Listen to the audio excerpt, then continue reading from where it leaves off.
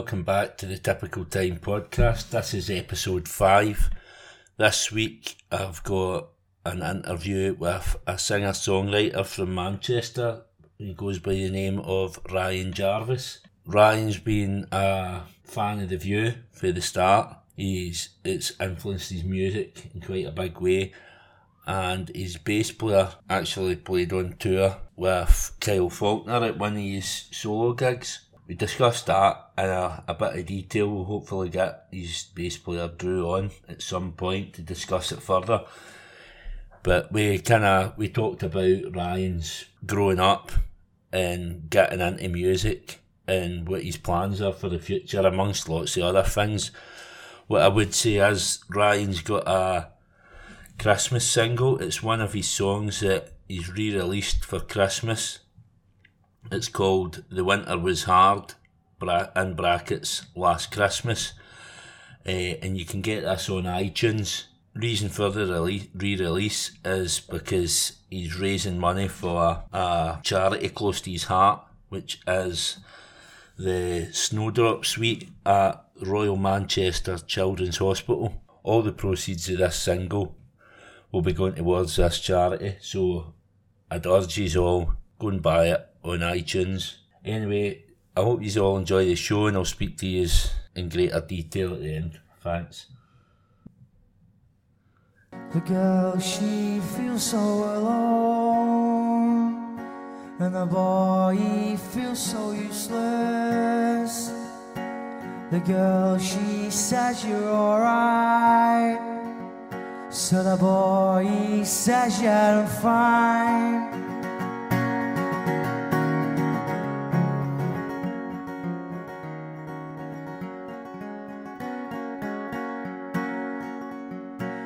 Yeah, you're probably right. You more than likely will find me propping up some bar somewhere in town, but at least there it's all alright.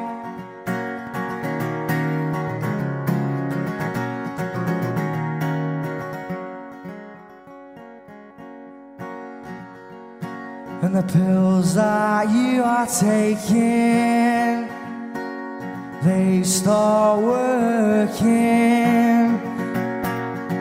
You start laughing and joking about, I'm starting to think you're not alright. I'm starting to think you're not alright.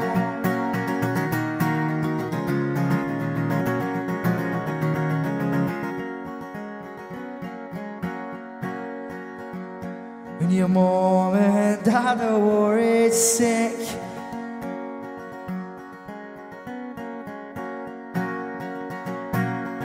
Cause you start laughing and joking around and starting to think you're not alright.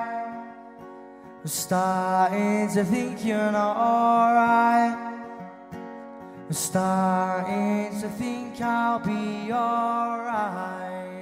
Right, I don't know why I'm doing all this intro, because I'll do it. I'll make me an intro anyway. Wait, no, I need the intro anyway, so I know when I'm ready to speak and that, so it's all right. Right, cool. So, we'll get Ryan on the day. Just tell us a bit about yourself, how you started it, how you grew up for a nipper, what family life was like for you, stuff like that. Yeah. How far back do you want me to go? Like, I can't remember the date up. Like, as far back as you can remember. Or like, and so, I'll start from being I remember being rubbish at football. It's was a young lad. Well, I don't think I was personally, but I've been told by my dad and that, my brothers and that I was. So, but and then I started, like, my dad's a massive fan of music. Like, he loves his tunes, he loves his Manchester stuff. Both my grandparents, I'm fortunate to have them both still knocking about. All four of them are into, like, different kinds of music. Right. Like, I've got one grandparents, like my dad's mum and dad.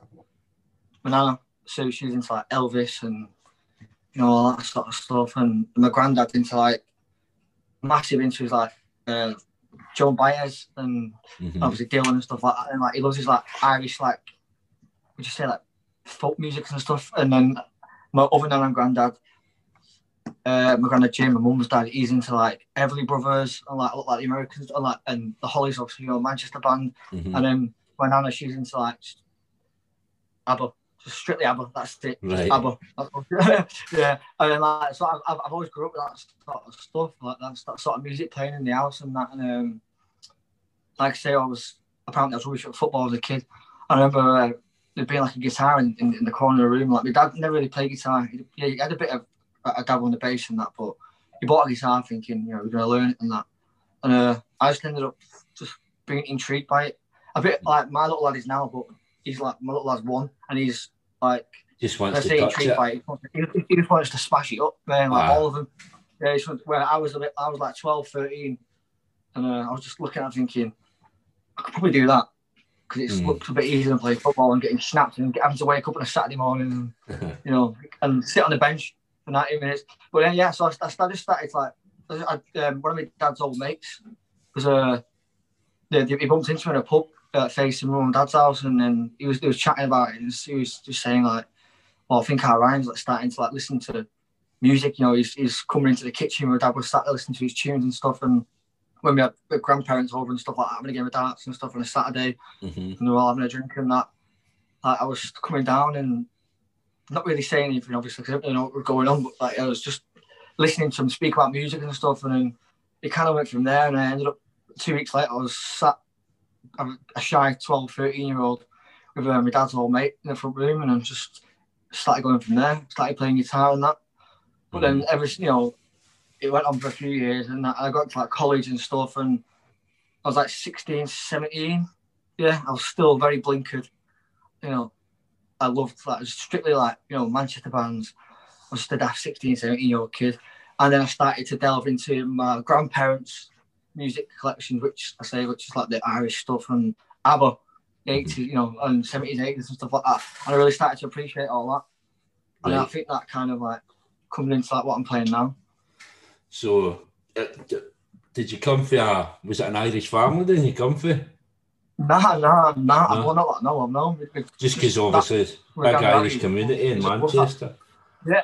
Yeah, what there is, yeah. I don't know if there was like where he grew up, like my granddad. I don't know where it comes from. He just loves that sort of. He doesn't just love Irish music. He loves like, you know, that's just like that folk side of like, you know, the music where it's a bit. What's the word? Like, it's got a bit of attitude to it. You know, it comes from a punk sort of, you know, like the attitude and stuff like that. So, whereabouts in Manchester are you from? It's a little place called Abbey or Gorton. It's East Manchester. Gorton, is that near Man City way, is that? Is that near? Yeah. I stayed in a hotel room a bit there when I went to see Stone Roses at Heaton Park. Yeah. In a bit there, quite rough, isn't it? Yeah, you all right? Did you get out alive? You all right? Aye. Not that bad, is it? Like, yeah. It's not that bad, no. Yeah. You didn't get your phone nicked or anything? No. Or your shoes? No. In fact, see the guy that's on the podcast the week before you, that's who I went to Stone Roses with, and we drove down. I drove down with my wife. My wife's from London, and we were going down to her mum's. And we drove down to Manchester, and I put my wife and my wee boy in a hotel. I fucked off to Heaton Park for a night, and I came back and got them, and then we drove the rest of the ride into London. I'll be back in like 2 or 3 days, maybe. That's the best gig I've ever been to. Brilliant gig. When was that? 2000 and... I think it was 2012 or 13. 12. Yeah, I think Eaton Park was like 2010, 12, 11, whatever. Yeah, was it Etihad Stadium was like 2015, 16, I think. Because I did a pretty decent support slot with. Well, I'm sure we'll get onto like the Cortinas, like 2015, and I think it was like not long after that they did the Rosewood gigs, and because I went with my dad. I might be wrong. I might be getting my dates wrong on that, but Good gigs anyway. So how did you get into music then? How did you get into playing it, and like when did you start doing it, and when did you realise that you could make a living at it? Making a living, I don't know. I'll let you know when I realise that. Now I'm going to mess it. Well, like I say, I started. I got into it when I was like 12, 13 when I couldn't. Like I said, I couldn't be asked to play football anymore, and I just needed something. Mm-hmm. I started playing the trumpet first, the cornet, brass band. Right. Like the brass band and stuff. I started that first in year 7. And I don't know why. I was trying to get out of Spanish, I think, or PE or something. I don't know. I was trying to get out of one. And the trumpet was calling. Like, that'll do. Like, Beats doing learning doing science or something or whatever. And I started doing that first. And then, like I say, my dad's bumping into his old mate and stuff. And he was telling him about him getting into guitar lessons and stuff like that. And that kind of followed on from, me learning the trumpet and stuff and doing the gigs with the brass band and that. But it all started end year 7, year 8. Mm-hmm. Yeah, and then like I say, I don't know when I'm going to live off it. I'll let you know. We'll come back and do another podcast.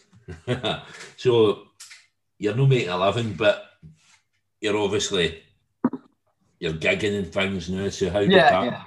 Yeah. Like, when did you start doing that? Because obviously you started off just yourself and a guitar, was it?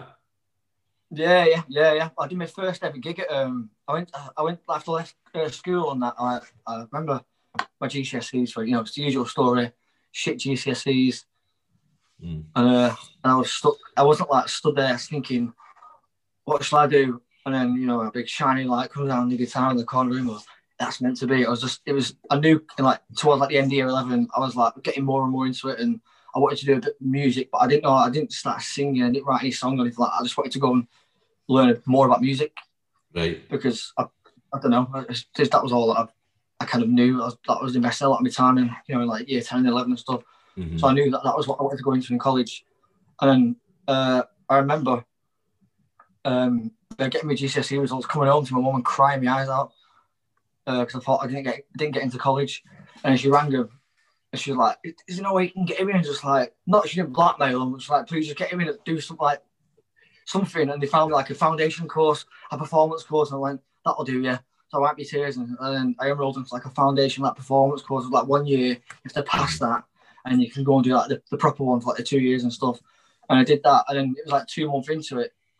You get put in bands. I don't know if you've got any friends or yourself. We've got a lot of people that have done that, aye. Yeah. You start it's a BTEC course or whatever. You go and you start college in that, and you just you work out what you can do, what you play, what you're into, and you start talk about music and stuff, and they just shove you in a room. You. That's a band, and then we did the first college band, and I remember this guy coming around knocking on the doors and that saying, "There's a festival in Manchester. I think it was started by Tony Wilson." I think, obviously, it was years ago. It's called In the City Festival. It was a lot of bands back in the day. I don't know if you know, I can vaguely remember that. Aye. Yeah. This was so. I went to college in year 10. That's school in year 10. Started 2010, sorry. And In the City Festival was it'd been going a few years before that, and it was a kind of a part of the last In the City Festival. And the guy was "Does anyone want to play?" We're doing a Manchester College stage in Piccadilly Gardens.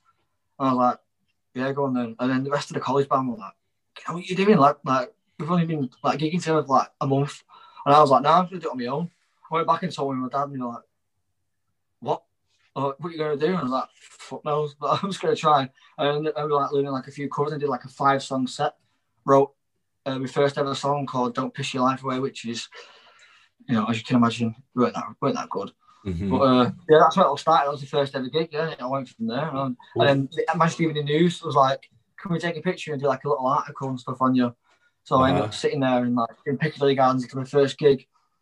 And that kind of was the catalyst to wanting to do it. And you must have been really confident in yourself then to just say, right, I'll just do that myself at such a young age, man. That's what I'm saying. My mum and dad were because I was never really a confident kid. I just used to go to college and stuff, and I ring my mum or ring my missus at the time, and I didn't know what anxiety was, and I just used to like. I remember getting on the bus to college and like shitting myself because I didn't really, you didn't have any mates and stuff when you start college and that. Mm-hmm. So I'd be ringing my mum in the morning or my missus at the time saying, I don't want to go. So I was quite a confident person, but I just must have found some like confidence in like doing music. I don't know. Right. Well, I think that's what you do. You kind of mask it, so you kind of find something to kind of. So music was your thing to hide your anxiety. Because with me, it's kind of humour. I kind of just have a carry on. If I'm really shitting myself, I just take the piss out of everything.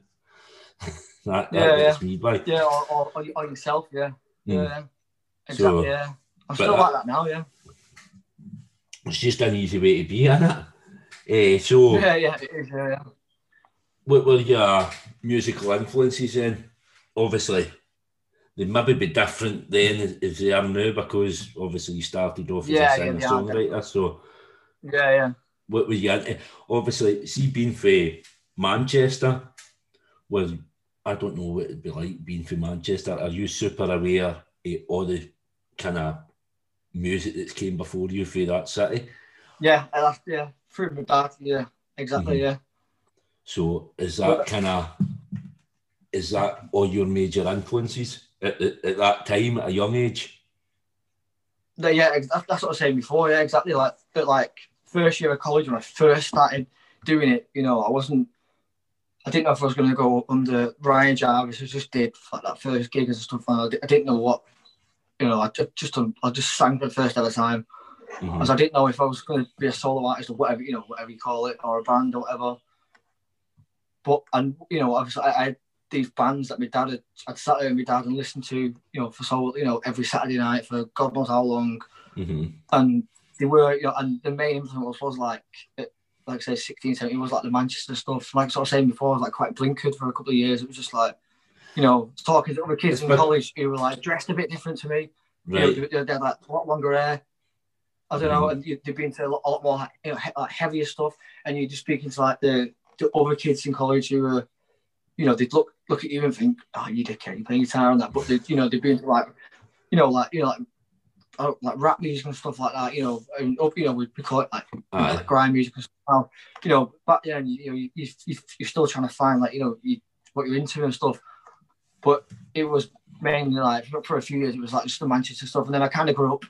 I'm not saying it's not a bit, not a good thing to be into that sort of stuff. I love it to bits. I'm still thankful for it.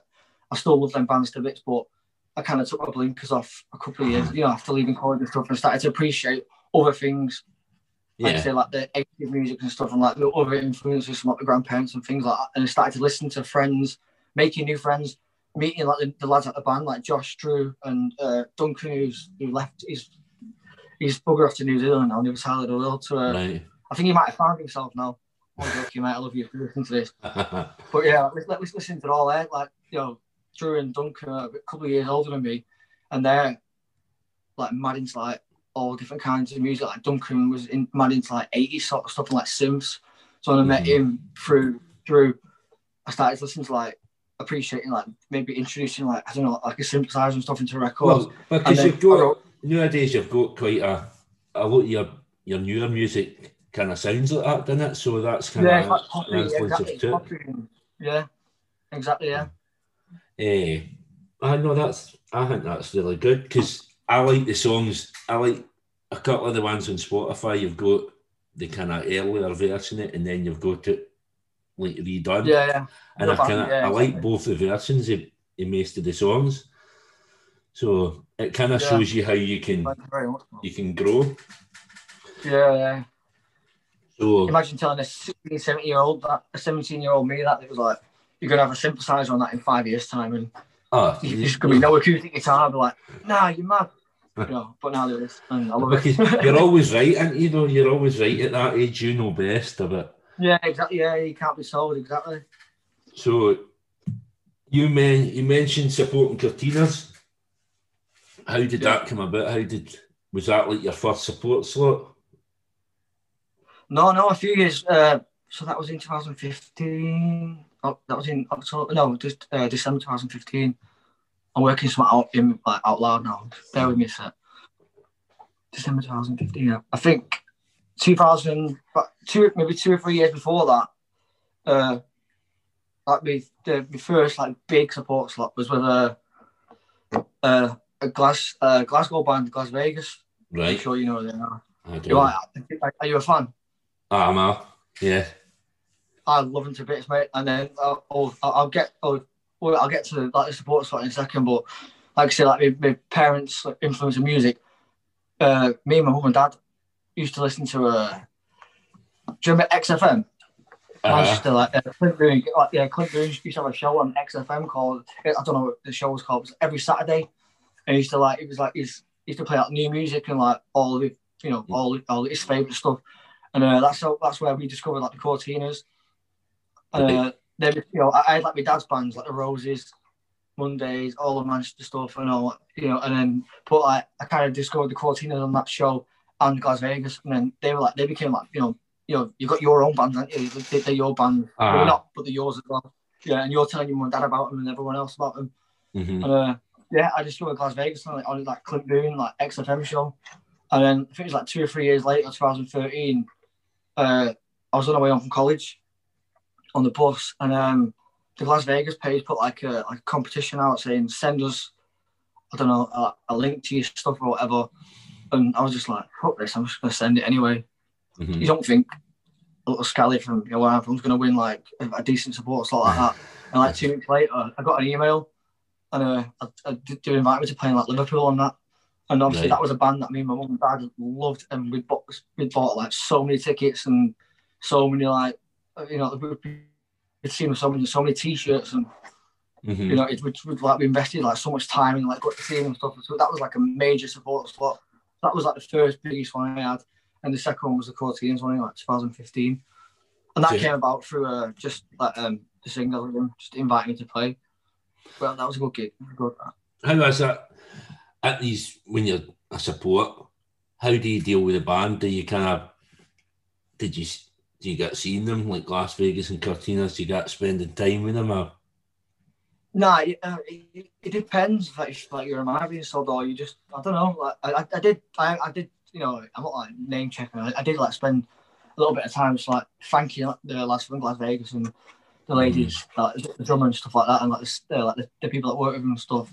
And like the same with the Cortinas as well. I managed to like get upstairs and thank them all personally, like the dressing room and stuff like that, and just say, cheers for having me in that, because it was, 2 like mint gigs. And in between that, I've supported other top bands as well, like a band from Manchester called Northside. Right. And that is like a proper mint band, and loads of other bands as well. Who have like looked up to whilst getting to where I am nowadays, or whatever that may be. What happened? How did you get your band together? How did that come about? Because when you were doing these support slots, was this just you still? Just you? On, yeah. So what happened to the band? When did you get the band together? It was. So I did the Cortinas gig at the Apollo, like I said, in December 2015. And then I think it was like 2 or 3 months later, I've got a mate called Dale Clark, who used to work at, and have you ever been out in Manchester? Like, no, never. All right, so there's a club called 42nd Street, which is like, it's a big indie club. It's been, like, my dad's been there so many times, probably been thrown out and God knows whatever, he's been pissed up in there many a time, like a lot of my mates and stuff like that. And I worked there for like 7 years, and I met a good mate of mine called Dale Clark there. And we used to like do like flyering shifts, just like pounding the streets like on a Saturday afternoon or like a Tuesday afternoon, just handing out flyers to people just ignoring you.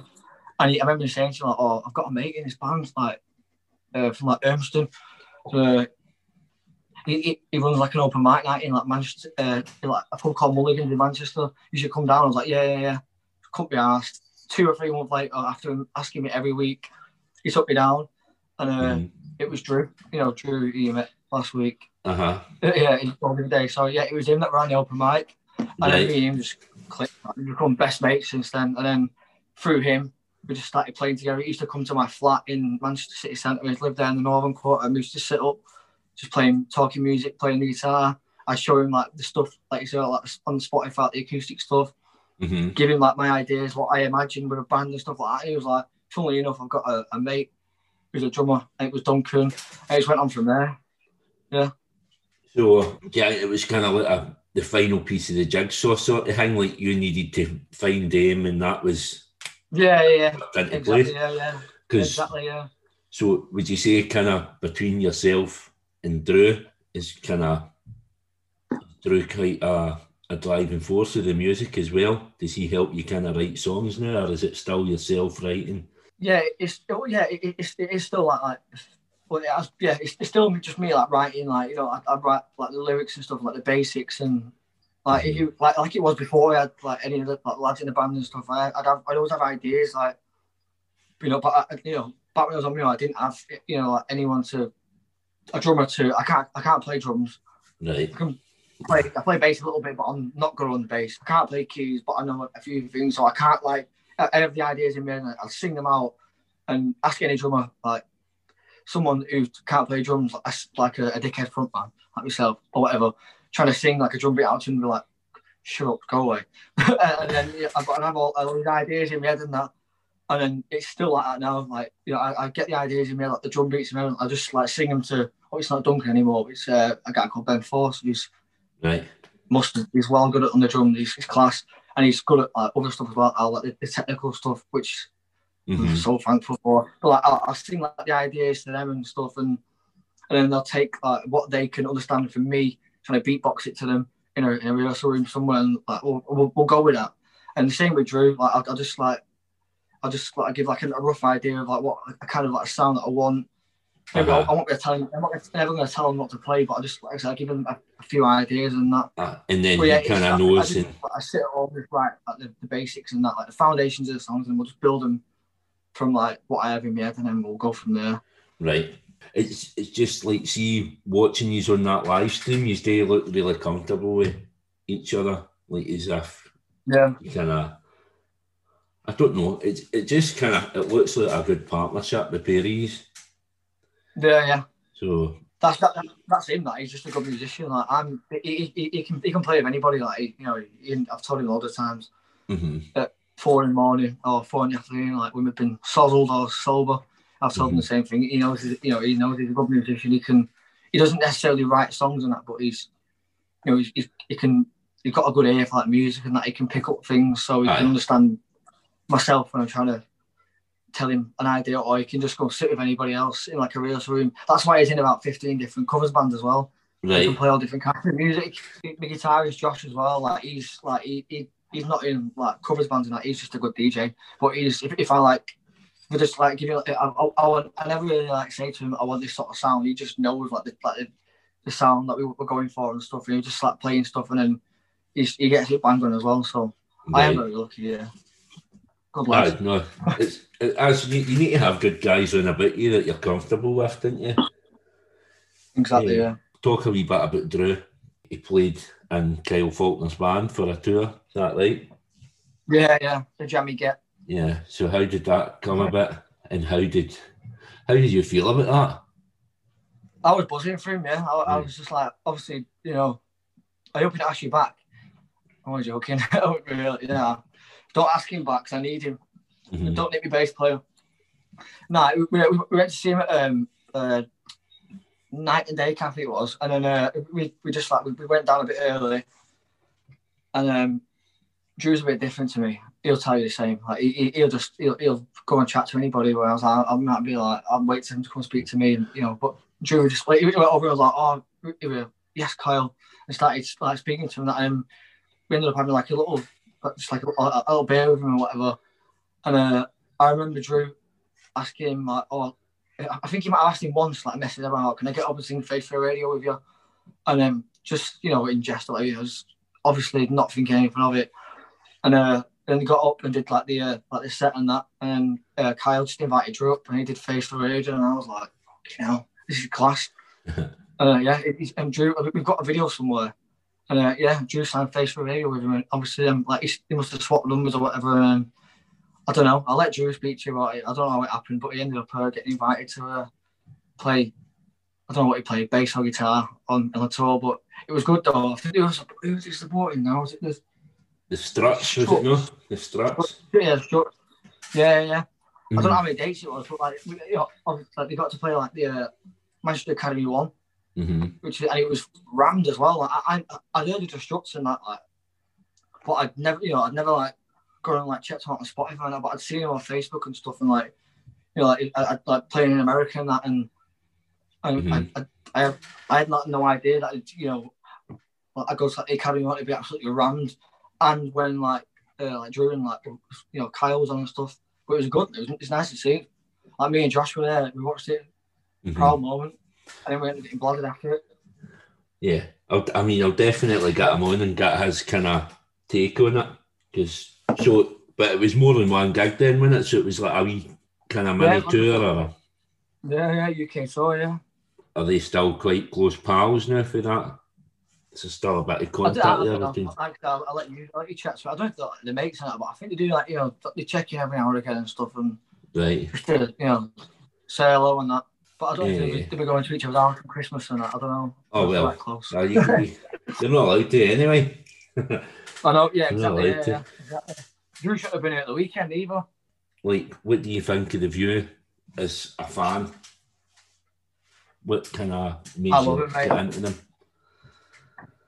I reckon it must have been like hearing like Same Jeans or like Wasted Little DJ or Superstar Tradesman. I don't know. Like I don't know how old I might have been. It must have been like start of like college, like say 2009, 10 or whatever it was. Right. But I remember going with one of my ex-misses to HMV Manchester. And I think I told Kyle this, like, when like Drew introduced me very briefly when they did like the tour on that. Must have tuned his ear off for about 2 minutes. And I told him about his gig. I went to see him at HMV Manchester. Or was it that? No, yeah, HMV Manchester in the Arndale. When Cheeky for a Reason came out. Do you remember? And we queued up and that, bought the records and stuff, and we watched the gigs. When you used to do them HMV gigs and stuff. I think they still do now, but like, they're not as like. They're not as big. They used to be. They used to do them kind of like 3 or 4 in a day, kind of, or they do like Glasgow and Edinburgh, and then they do Manchester, Liverpool, or whatever. Yeah, they do it like 2 o'clock, 5 o'clock, and now it's just like they'll do like 2 or 3. Yeah. Well, nothing now, obviously, but yeah, I remember got to see them there. And it was mint, and I was like back then I was like proper shy, and I just bought the record, queued up, got my wristband, went to see him like with my ex-missus or whatever. Watched him, but this is class.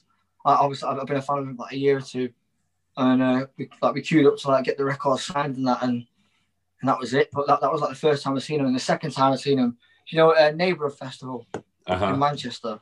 Yeah, not the weekend festival. Of that. Yeah, not the weekend. I think that's in Warrington. Like the Neighbourhood Festival in Manchester.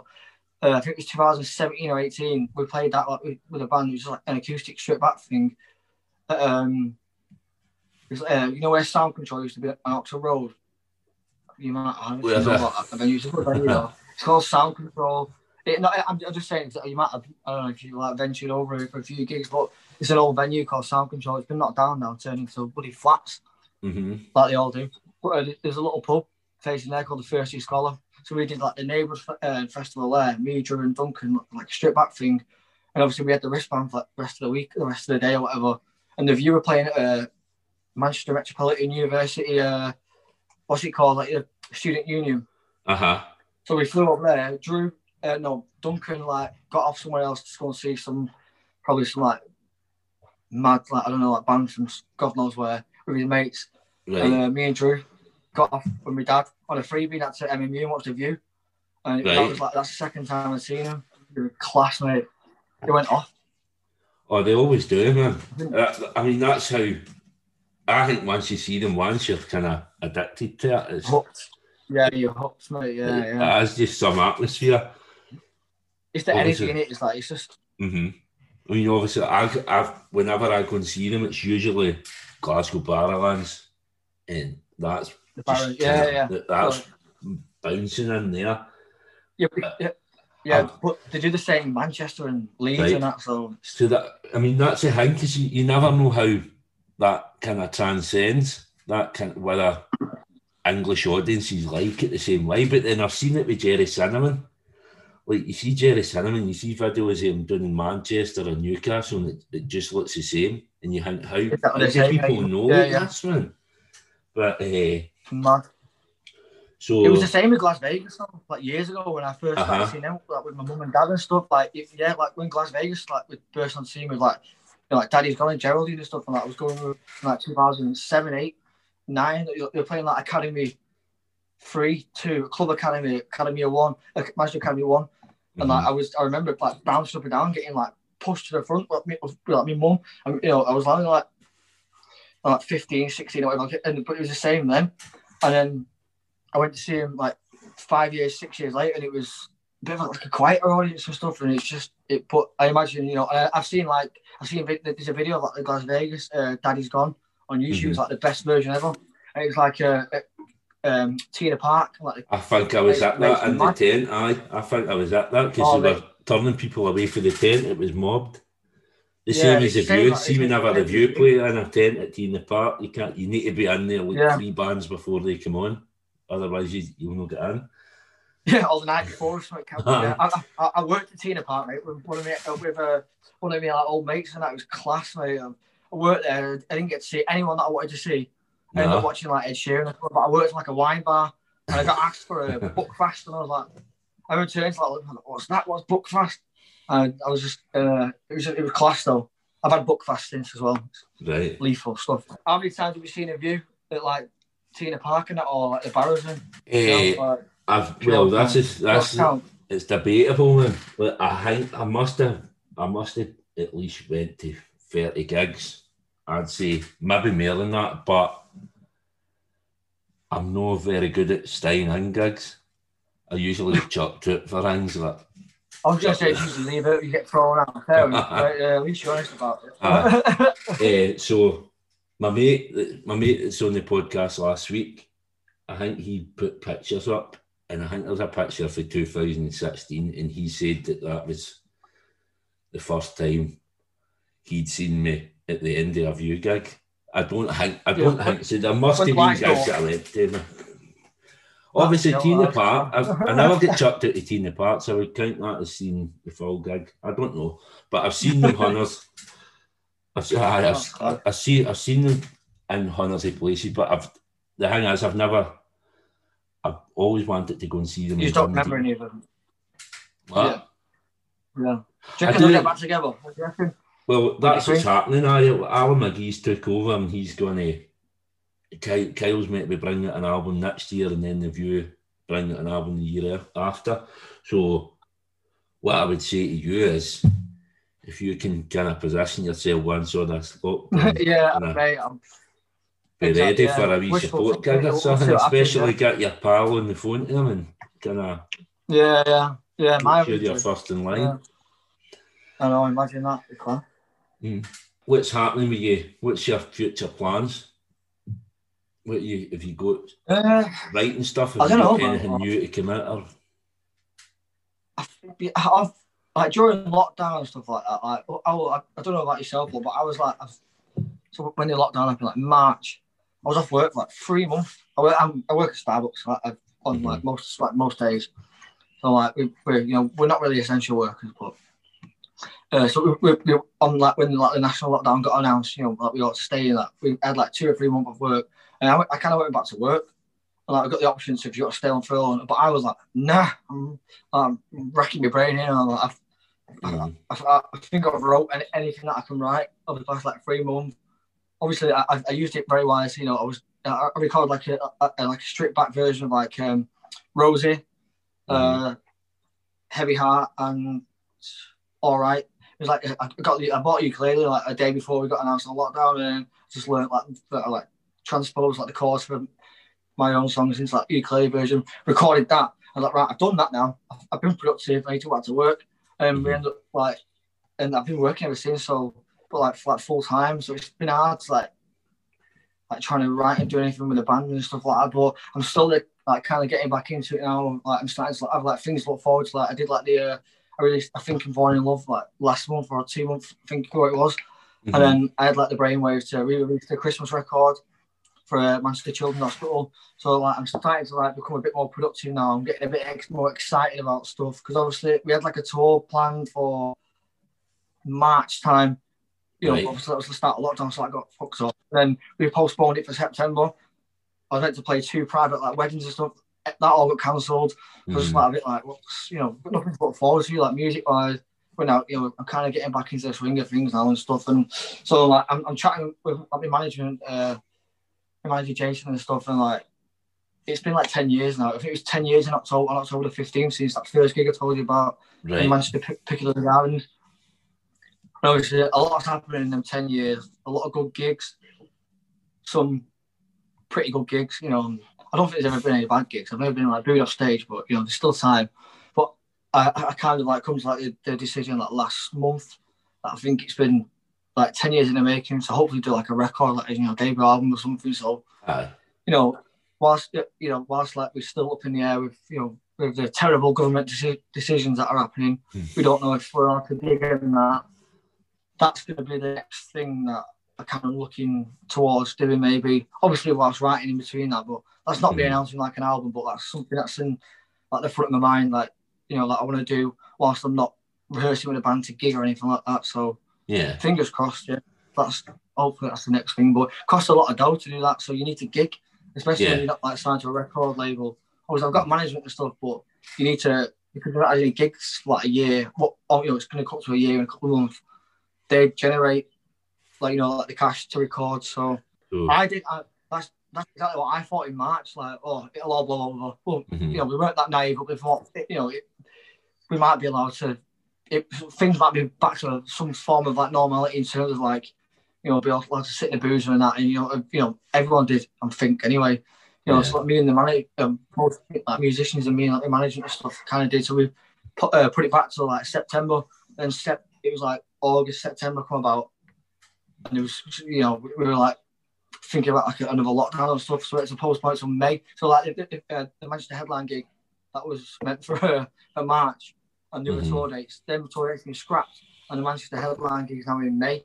So it's going to be like another year and a half. Almost it'll be. So at least you get something. So you get something booked for May. Yeah, exactly. Because that's it. The worry is that kind of see when all this kind of blows over and everybody's trying to book everything at the same time. Everybody's trying to book studios at the same time to record and all that. It's going to be hectic. Yeah. Exactly. But I'm also lucky as well. I also think. Sorry, I think I'm lucky as well. That I've got like a bit of work on the side as well. You know, obviously I've got like I've got a young family and stuff as well. So when I moved from Manchester to Bolton, I followed my missus, you know, because it's a lot cheaper than living in Manchester city centre. So I came to Bolton, and this is like well before like any virus came about and all that. And you know, obviously I was doing like covers gigs and stuff like that in boozes and things, and singing, you know, singing the View tunes and stuff with Drew. We were singing like same games to like 1:30 in the morning, having like mad heads in like Kersley and stuff, like, you know, bouncing up and down. We're singing James tunes, you know. You can earn like a decent crust of it, but I'm kind of glad. I'm also, you know, I do feel for like friends of mine, a lot of good friends of mine who only did like music and stuff like that. Whereas like, when I moved to Bolton, I knew I had to get another job as well, just so I'm like I don't know, like a bit of like reassurance, just in case. You know, I couldn't be asked gigging one weekend singing someone else's songs, so I'm very fortunate that I have got, you know, that to go back to as well. Like, you know, like work as well. I've got that other stuff, but I've got a lot of friends, Josh included, who just DJs. You know, that's his livelihood. A nightclub in Manchester called The Venue, and I've also got 4 other friends that work there. One of them's the manager. That's their livelihood, and then they're trying everything to try and get back into. I don't know. You know, when like I think it was like before this lockdown, the second lockdown happened, they were saying like you need to have like a substantial meal, you know, before you can sell a pint. So like the nightclub that Josh and that work at, the guitarists and stuff, and like the mate who manages it, they started like planning to sell food and stuff. So you know, and then it got ripped from under the feet. So I kind of feel for them as well. Oh, that's the thing, because the rules change that much. And kind of people just get to grips with what's happening, and then it changes again. It's no fair on people. No, it's right, yeah. Yeah, because I mean the politicians there earning a fair bit of money. It's not as if they're struggling, but it's the people Oh yeah, like exactly. yourselves that are. Yeah, everyone. Yeah.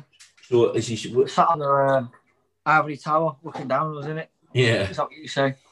What Yeah, not about asked. so? What about this? What about this Christmas? The Christmas song you re-released it. What's going on with it? I don't know. Did I see somewhere that the proceeds are going to some charity or something? Is that right? Yeah. So right, listeners, we're going to tone it down a bit now. We're going to get a bit depressing. I'm only messing, but so in 2015, my ex Mrs. had a little girl, and she passed away the day after she was born. And so Manchester Children's Hospital, they have like a little room in there. It's called the Snowdrop Suite, and it's where it's basically to put it a bit bluntly, and to not going to sugarcoat it. It's where when families know that the baby's going to pass away, or right. She or he's passed away, whatever. They just put you in this little room where it's not an award with all the beeping and tubes and stuff sticking out of your child or whatever. They put you in this little room which is almost like a front room. It's like a house, right. And you can bath them and stuff, and you can just spend time with them as a family and do nice things that you probably you're not going to get to do in a few years time or in a few weeks time. So they when my little girl passed away, they were so helpful. They made my family feel so comfortable, and my ex's family feel they made it as nice as it could be. And so yeah, 2 or 3 years ago, the first ever gig with a band Drew and Duncan, we were instead of putting the money towards a new single, I wanted to raise money for the Snowdrop Suite as well. We ended up raising just over 800 quid. Mm-hmm. And then this year, obviously, fast forward a few years, the Christmas record that came out last year, which is about the winter that winter, whatever. Right. I decided to re-release it and put any proceeds towards the Snowdrop Suite again. Right. But I've also tried to get as many people as possible that I know, with a fair few followers online and stuff like that. So I've had some nice help of Clint Boone from Excess Manchester and the Spiral Carpets, yeah, and a few other people, who are just who can appreciate and they're using their platform that they've got, a lot more followers and stuff. You know what Twitter and Facebook and stuff's like. And it's worked as well. We've had a lot of messages of new people and stuff, and my missus makes clay earrings and things like that. So I've used her page and stuff to do little competitions. So if you download the record, send it to her, you can win a choice of whatever earring you want and stuff, and just try to generate as many downloads as possible. So how long's this for? Is this for good with the downloads? Is a cut-off date, just because when this podcast goes out, will people still be able to download it and will it still go towards the... Yeah, there's no cut-off point. So on iTunes, I've tried to make it as clear as possible that obviously, stream on Spotify and stuff like that, of course, that's where it's going to count as well. But it was out last year, so to differentiate it, I renamed it as The Winter Was Hard, it's Last Christmas in brackets. Mm-hmm.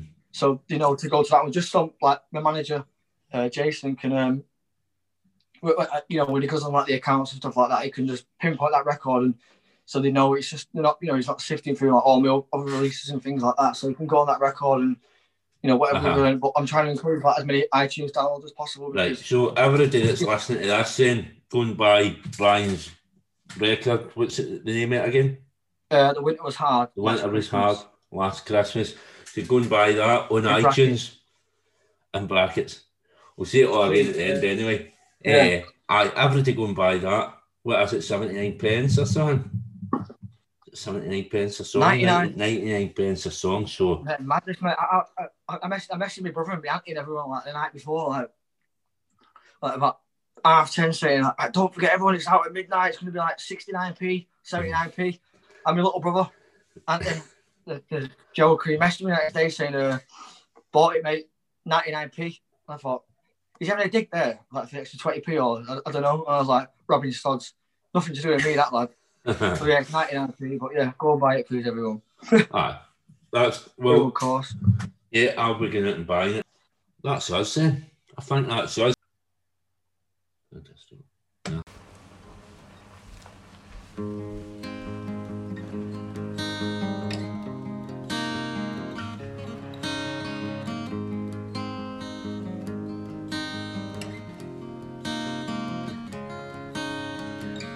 You have a face for the radio, but I know you like to see it in a show, claiming to be the next best everything. Which way will you go? You're a little smarter than most of us. You run so fast sometimes it's hard to see you for dust. Finding some time for you, it tortures me. Which way will you go? Wages on a Friday, spent on Saturday. Lend me a fiver, won't do that again. Oh, your trust is not too strong. Your arrogance in a bag won't spare you a fag. Superstar wannabe said it comes naturally, cemented in your own feeble way.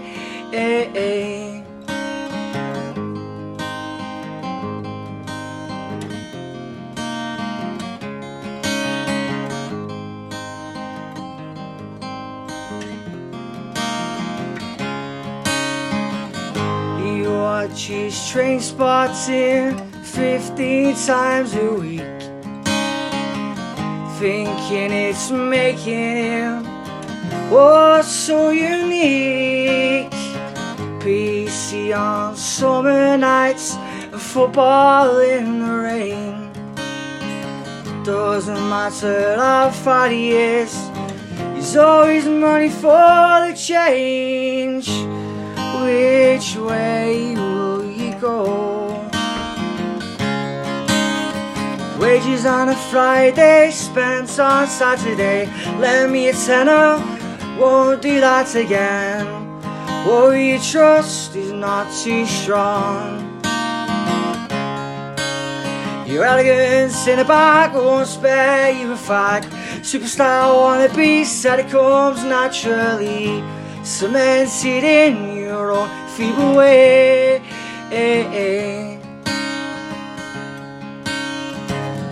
You have a face for the radio,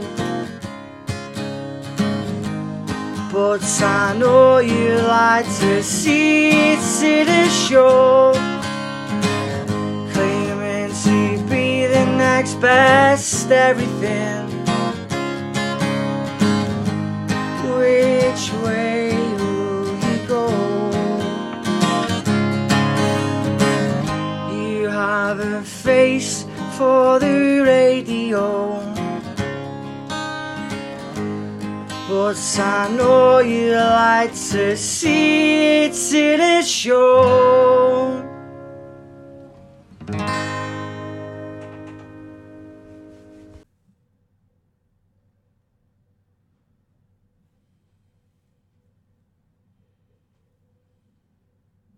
Thanks for listening, guys. I hope you all enjoyed the show. Remember, keep liking, sharing, downloading and listening to the podcast.